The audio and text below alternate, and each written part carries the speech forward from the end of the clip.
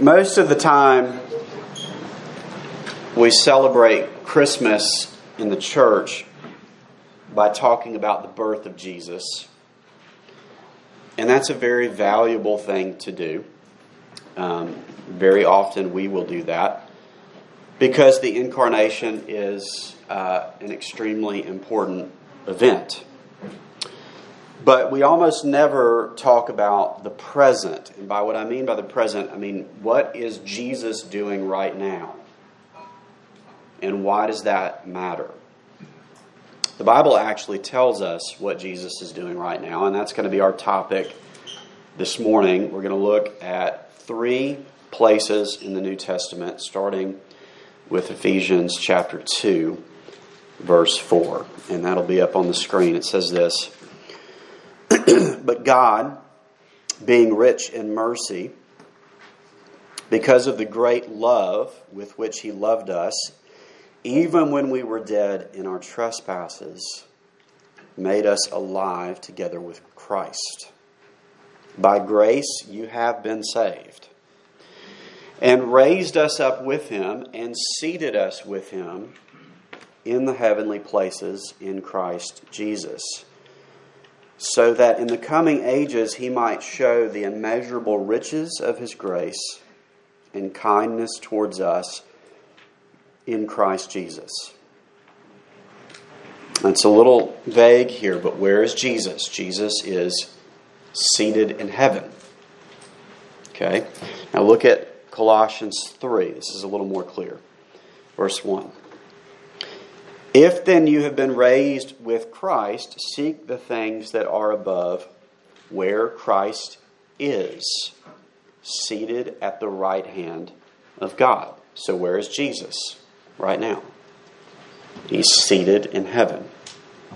Then finally look at Hebrews chapter 12, beginning in verse 1. It says, Therefore, since we are surrounded by so great a cloud of witnesses, let us also lay aside every weight and sin which clings so closely, and let us run with endurance the race that is set before us, looking to Jesus, the founder and perfecter of our faith, who for the joy that was set before Him endured the cross, despising the shame, and is what? Seated at the right hand of the throne of God. And we're not going to look at all 3 of these passages in detail, but I wanted you to see that this isn't just a one place thing. Okay? Where is Jesus? Jesus is seated in heaven. He is seated at the right hand of God. Where has Jesus been for the past 2,000 years, according to the Bible? He's been sitting down. Jesus was only a baby for a short period of time. And He was only physically present on the earth for about 33 years. But Jesus, according to the Bible, has been sitting down in heaven for 2,000 years. He's alive. He's breathing. He has a resurrected body. He has a pulse. And He is sitting in heaven. And this is slightly confusing to us because we think of sitting in our culture as a position of weakness. Okay? We think of the player sitting on the bench, like Cristiano Ronaldo this week, right? The greatest players of football to ever play the sport, and the coach benched him. He sat on the bench for probably the most important game of the year for him, right? I mean, we think of sitting as weakness. We would rather be in the game. We would rather be doing something. We would rather be active. And so it might be easy for us to think of Jesus as sitting in heaven and assume that He's sitting idle while the world falls apart around us?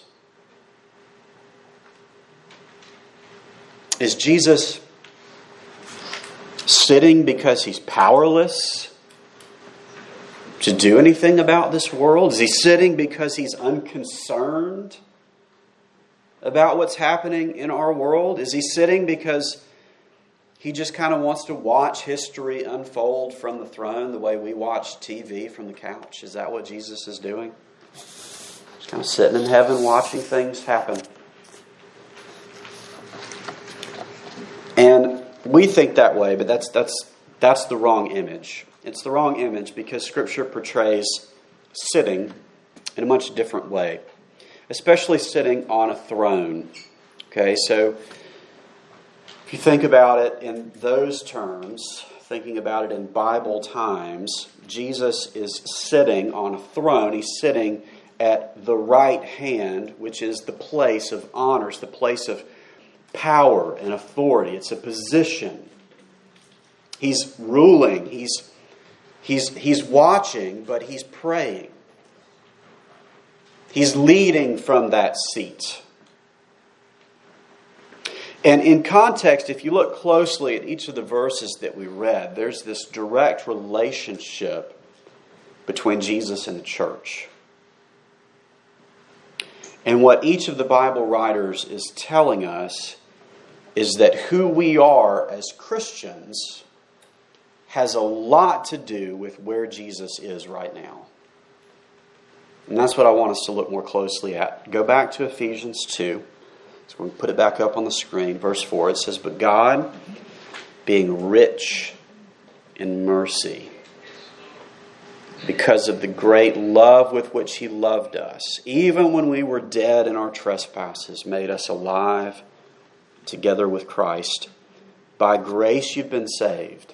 Okay, so the apostle says we're loved by God, who is rich in mercy. We have been made alive with Christ. We have been saved by grace. Each of those words, I know if you're not familiar with them, we could spend a whole sermon kind of talking about what each of those words means. But they're all good words. We get that, right?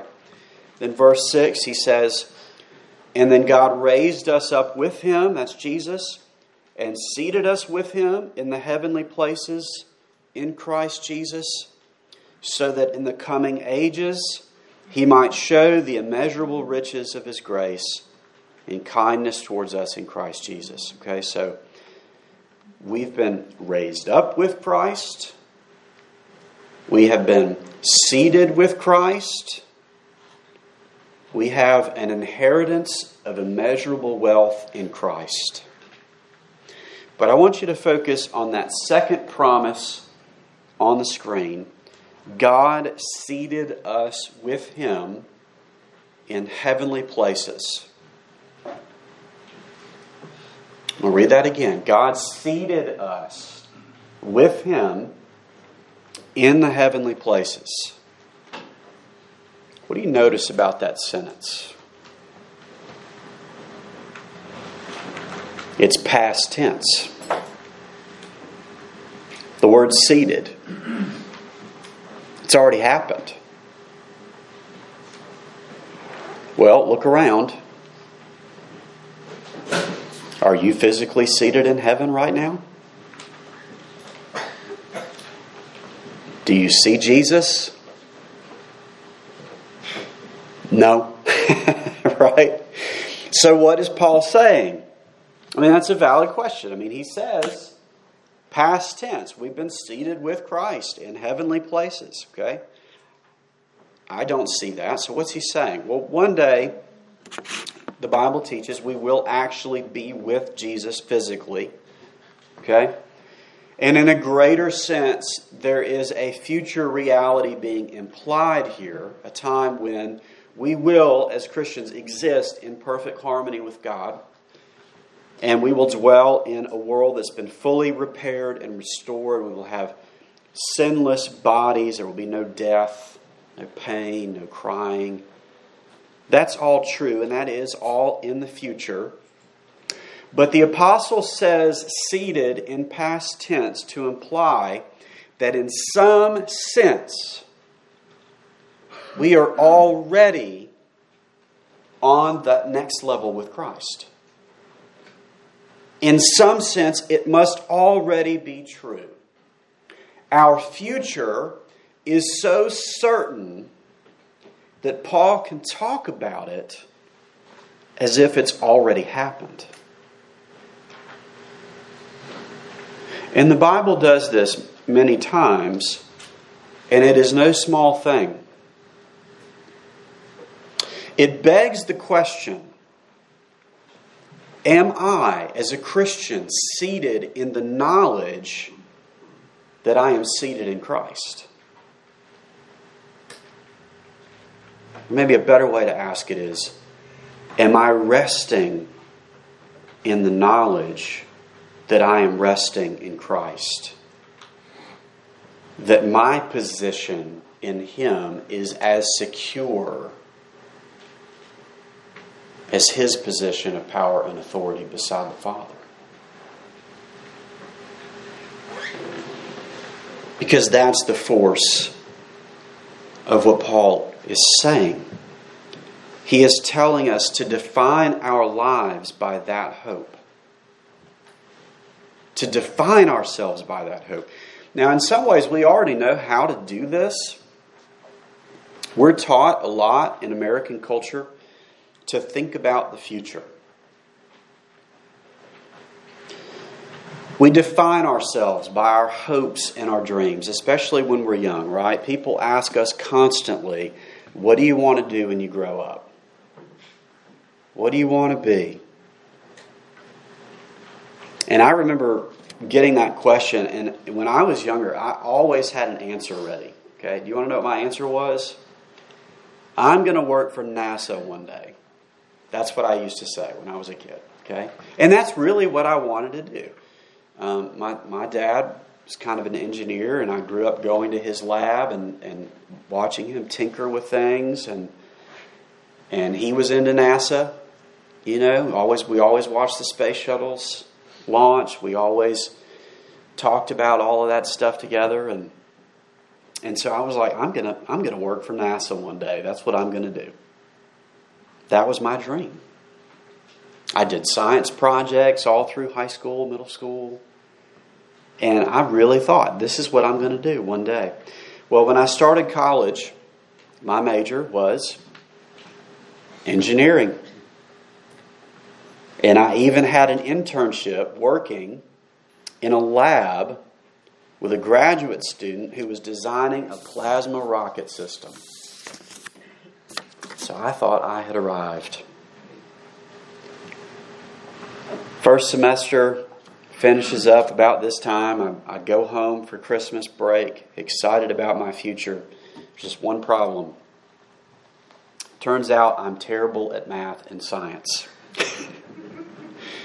I got my first transcript in the mail, opened it, and was devastated to find out that I had failed calculus and chemistry. And guess what?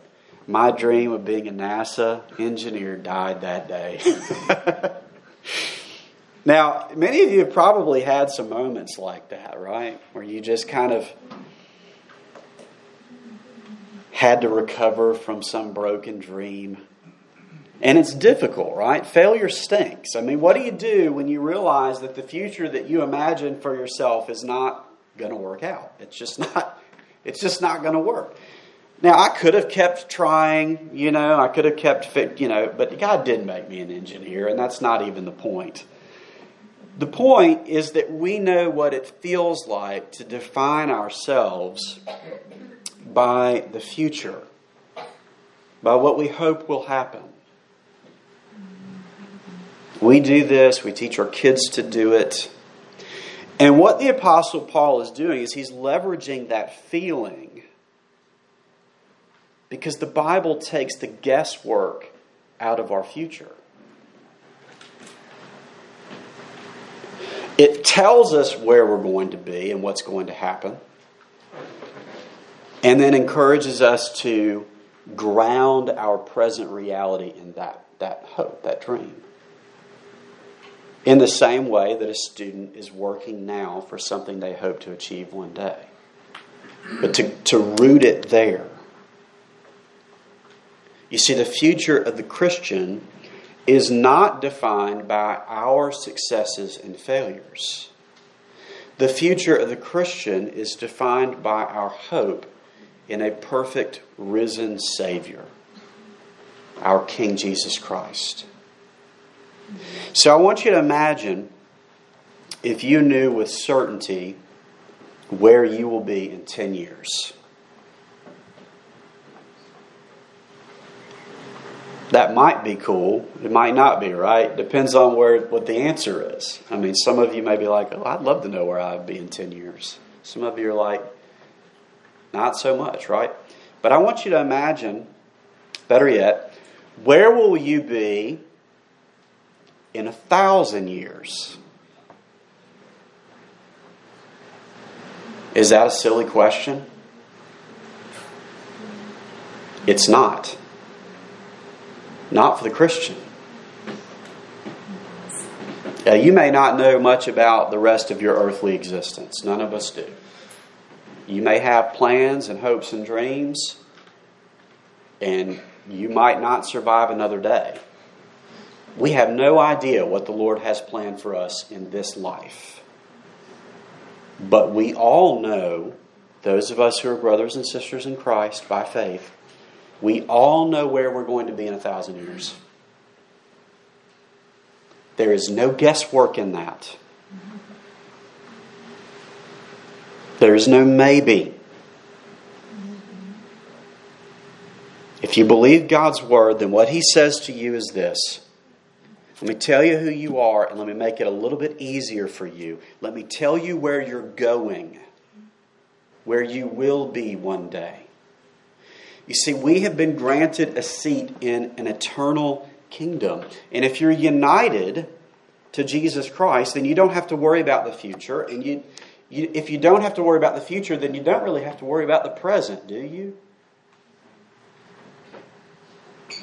And this is what the apostle is teaching. This is why he says it in the past tense. He wants us to have confidence that it's already secure, even if it hasn't actually happened yet. That so much so that we would define our lives by what is true, what God says is true.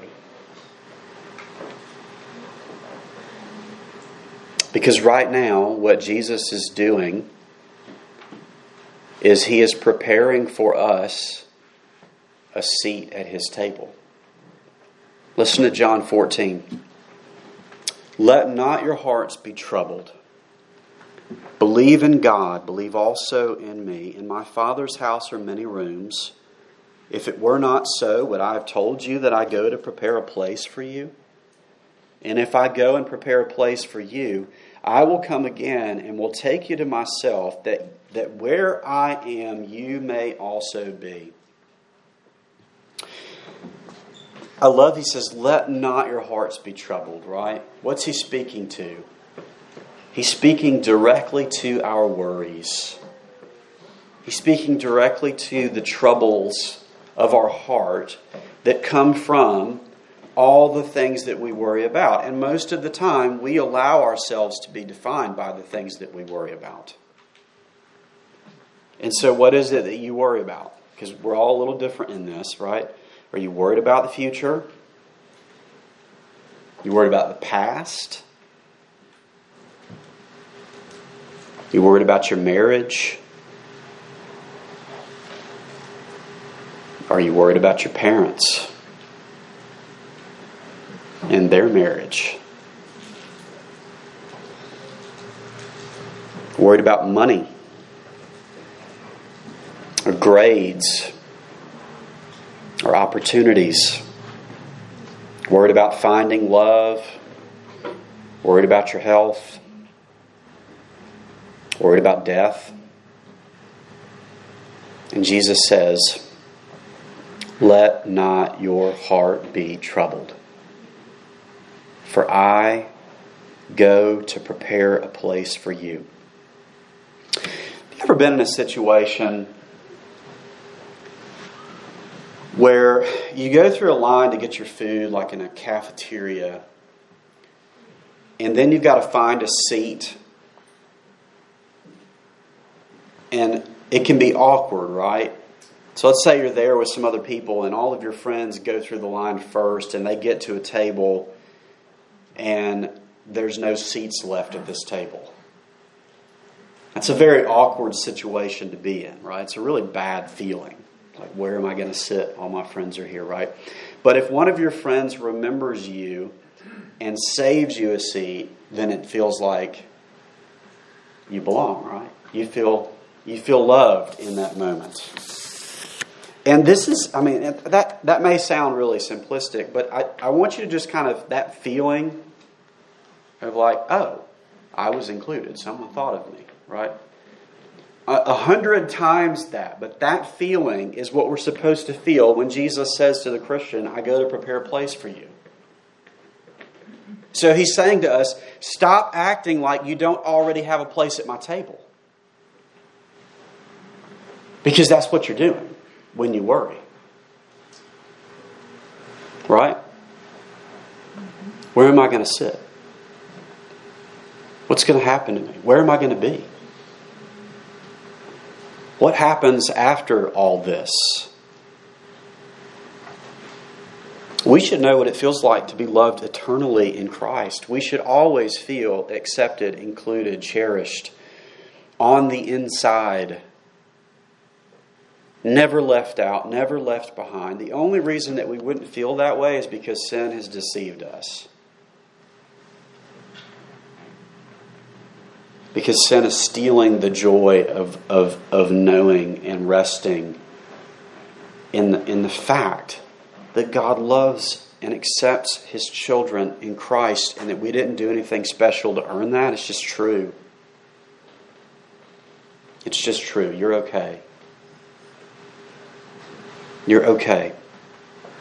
And I know that this is an everyday struggle because it is for me. To believe God's promise, to live like it's true each and every day. It becomes a battle. By tonight I'll remember and tomorrow morning I will have forgotten. And this is the struggle. But if we believe that Jesus is coming again, then it will begin to have an impact on how we live our lives today. One of the first things that they teach you in wilderness training is that if you get lost in the woods and you have no idea which way to go, what should you do? You should stay put. Did you know that? Okay, so if you're lost in the woods and you don't know where to go and you don't know where you are, you should stay put because moving around decreases the odds that a search party will find you. Did you know that? It's just math. So if you stay put, they're more likely to find you. Okay? Well, what if no one's looking? What if you believe no one is looking for me? What should you do then? Then you should move. Right? Then you should try to get to safety because sitting still is giving up. But if you know that someone is looking, and you know that staying put is the best thing to do, what will you do? You'll sit down and you'll wait. And probably pray. Even if you're not religious, right? The Marines have a saying, no one gets left behind, right? You've heard this? In the movie Black Hawk Down, which was based on a true story, this is an older movie now. It's hard for me to say that because it's really not that old, but some of you have never heard of it. But there's a pilot named Mike Durant who was badly injured in a helicopter crash, and in a part of Mogadishu, he's surrounded by enemies, and his fellow Marines are flying around the city announcing over a loudspeaker, Mike Durant, we won't leave you behind. Mike Durant, we won't leave you behind. And so they're trying to figure out what to do, and two men volunteered to drop in and try to protect Durant, extract him. Both of those men were killed in that incident. Mike was captured, and 11 days later was released. And he survived, he kept flying, and he ended up retiring as a decorated veteran. So here's the thing. The Bible tells us clearly Jesus won't leave his people behind. Not going to happen. You're in a firefight. Stay put. Believe he's coming back. But he will not leave you behind. He will not. He is preparing a place for you.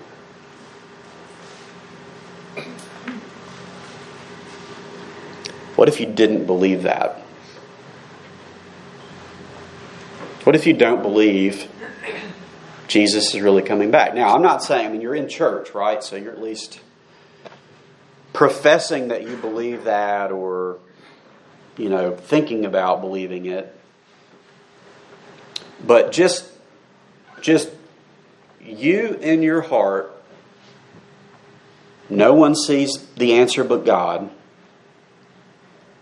Do you really believe Jesus is coming back?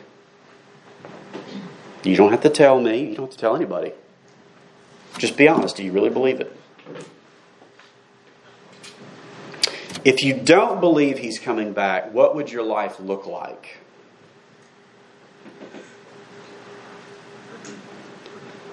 Well,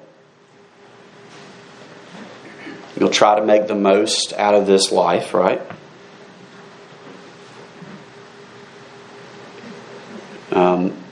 You'll live your life trying to get as much happiness as you can out of it.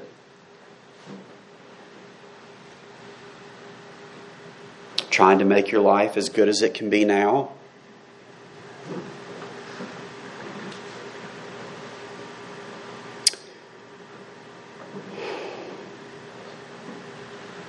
And you know what that feels like really for most people who don't have faith that Jesus is coming back? It looks like wandering around lost in the woods. Feels like that too, because I was an adult when I became a Christian. I remember what it feels like. This is not as good as it gets. Our longings for something more will someday be a reality. And the only way that we will stop being satisfied with what the world offers us in this short life is to long for Jesus to return. And he promises that he will. And where he is right now actually does matter. You can't see him. You can't touch him. But he is where he's supposed to be. And he has asked us to trust him.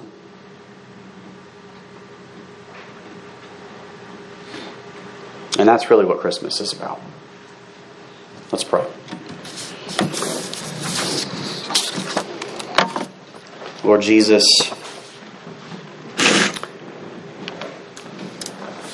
I pray that you would encourage our hearts with the knowledge that you are seated at the right hand of God the Father Almighty. That one day you will return and you will be with us for eternity. Father, if we're honest, so many of our days we wander around this earth trying to figure out who we are and what we're supposed to do and how we can be happy, and we feel lost in the woods, chasing from one thing to the next. But Lord, I pray that you would lead us to Christ for the first time or the 10,000th time, that we would trust that you are enough.